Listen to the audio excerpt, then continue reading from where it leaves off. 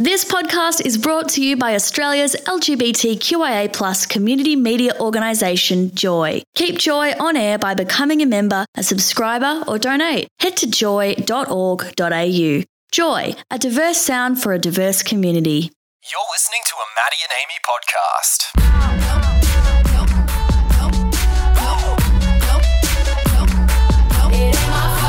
Well, Maddie, I actually do want to talk to you about being starstruck.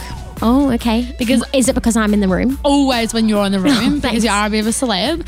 But no, this happened to me yesterday. Mum and I were driving in the car to pick up my cousin, and we're driving, right? And then all of a sudden Mum goes, "Oh my God!" And I'm like, "Oh my God, what is wrong with you?" I really hope it was somebody good. Like, was it Beyonce walking down the Nepean Highway? Better, way better. Okay. It was Susan from Neighbours. Oh, every time. You've done this starstruck thing before where you've seen another Neighbours person on a train. Yes. That just doesn't excite me, Amy. No, I was so excited. Mum and I were like, do we pull over? Like, do we go out and ask? Like, can we have a photo? But Don't like, harass people in public. She's a normal human being. No, and she was also like in activewear, and she was like running with some friends. But oh my God, it was Susan Kennedy on the streets of Toorak. I'm like, what are you doing here? On the streets of Toorak. Okay, Yeah. she's got that Neighbours money now. She's been on the show for quite a while now. Yeah, she's one of like the longest running cast members. Wow. So she'll be making the bucks, and like she's so beloved on the show as well. Which I don't know. Mum and I are really excited. We watch Neighbours every single night, so we're a bit over the top with it. Really, people still watch Neighbours? Every single night at 6:30. Yes, I do. I have to get out of this show really quick to get home and make it.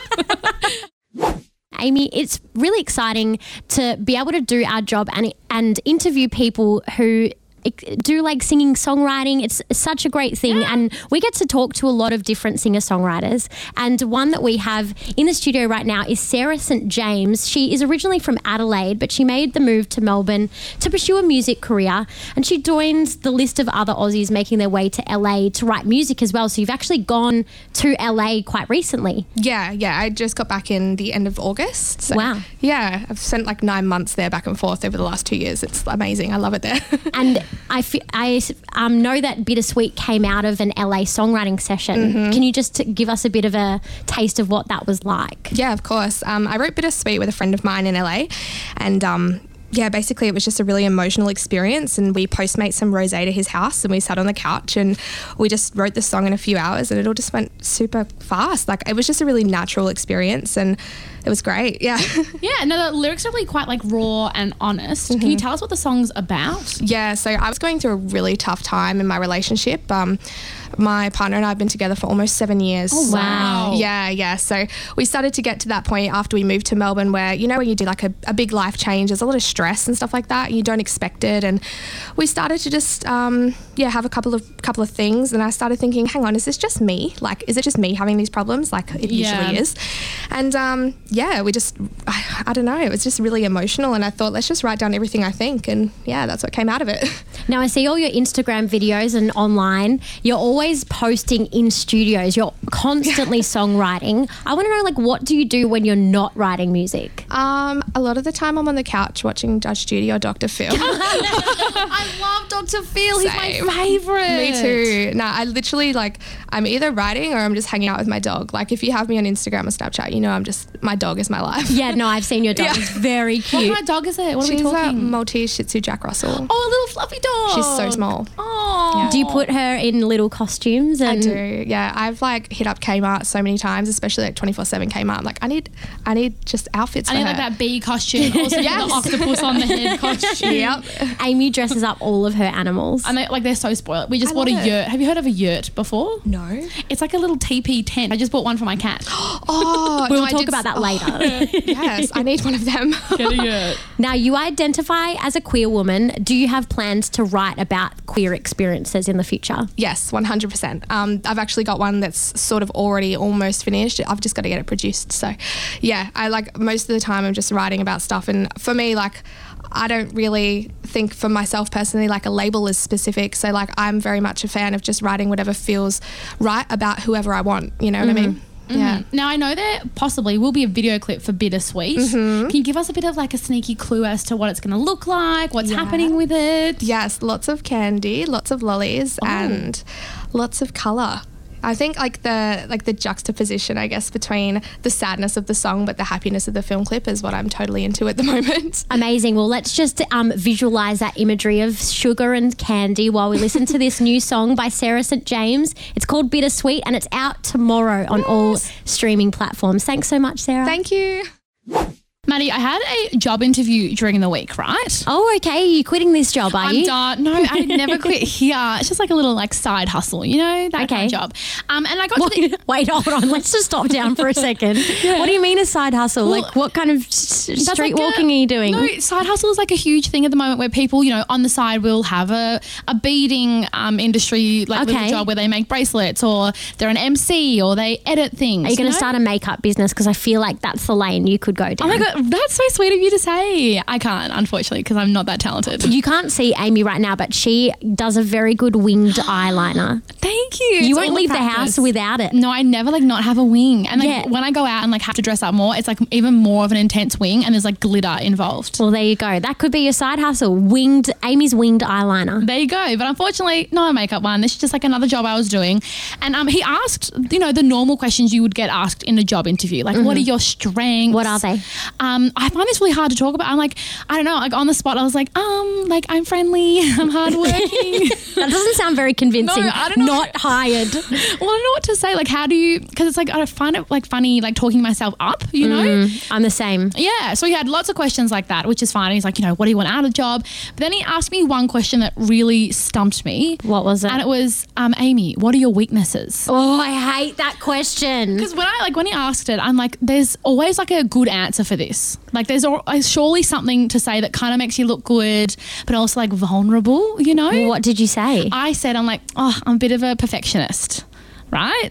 That can be a good thing, though. And he did. He said, he goes, wow, that's a good thing because like there's merit behind it. You like things a certain way and you love doing it, so it like, you know, pleases people, that type of thing. So he saw it as like a good thing. So I'm like, maybe I nailed this whole question. Melbourne singer, songwriter and producer Nathan Smart joins us in the studio. Woo, woo, woo. To chat about his brand new single that just dropped, which is it's called Future. How you going, Nathan?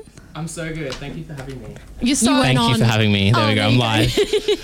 Amazing. You're also wearing a jumper that says Future on it. Yeah, Maddie picked that up like straight away and I honestly didn't expect it to. There you go. He's got his own merch and everything. Look at that. Which is actually a new line at H&M, so if anyone wants to pick it up, some Nathan Smart merch there. They're stocking it at all H&M stores. Tell us about Future. What is it about? Is there an inspiration behind it?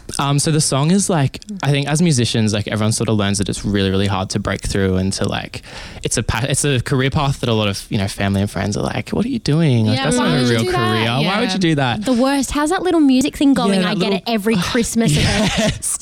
So the song is literally just about, you know, deciding what your future is going to be and doing it, and who cares what other people think. That is so wholesome. I love that. Now, you are a videographer yourself as well. So not only do you like write your own music, you also produce like all the music videos surrounding your music. Yeah. Is there like plans for a future music video? I do have plans. I don't know if I'm going to do it because like videos are so expensive. Just a little like on the download, they're so expensive. But I have a really cool idea, so if I can make it happen, hopefully it'll happen. And you can imagine it'll be very futuristic, lots of glass and mirrors. For some reason, I'm visualizing that movie Time by Justin Timberlake. Yeah.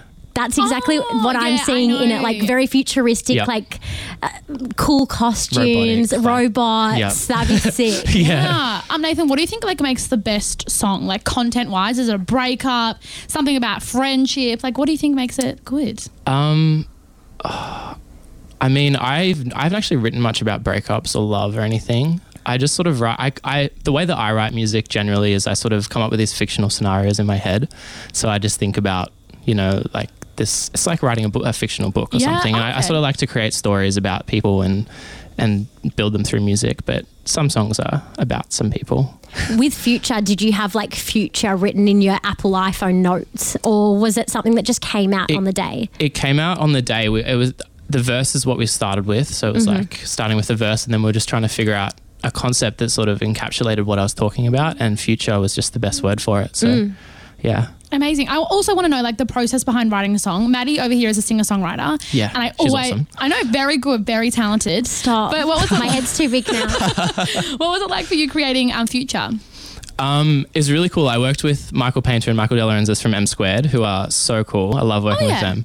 So yeah, the session was like, I don't know, it was just really fun. Me and Delo mostly sat together and we threw around ideas of what we were going to write about, and then I just kept drilling into this idea of like, you know, what I want to do with myself and my music career, and we started writing about that. Do you think that you could write a song about true friends? Because Amy has been pestering me for a best friend song. Yeah, for like a Jess Glynn sort of best friend. Yeah, or like I don't know if you've heard of Hannah Montana's True Friend. I thought you Have you heard of that song?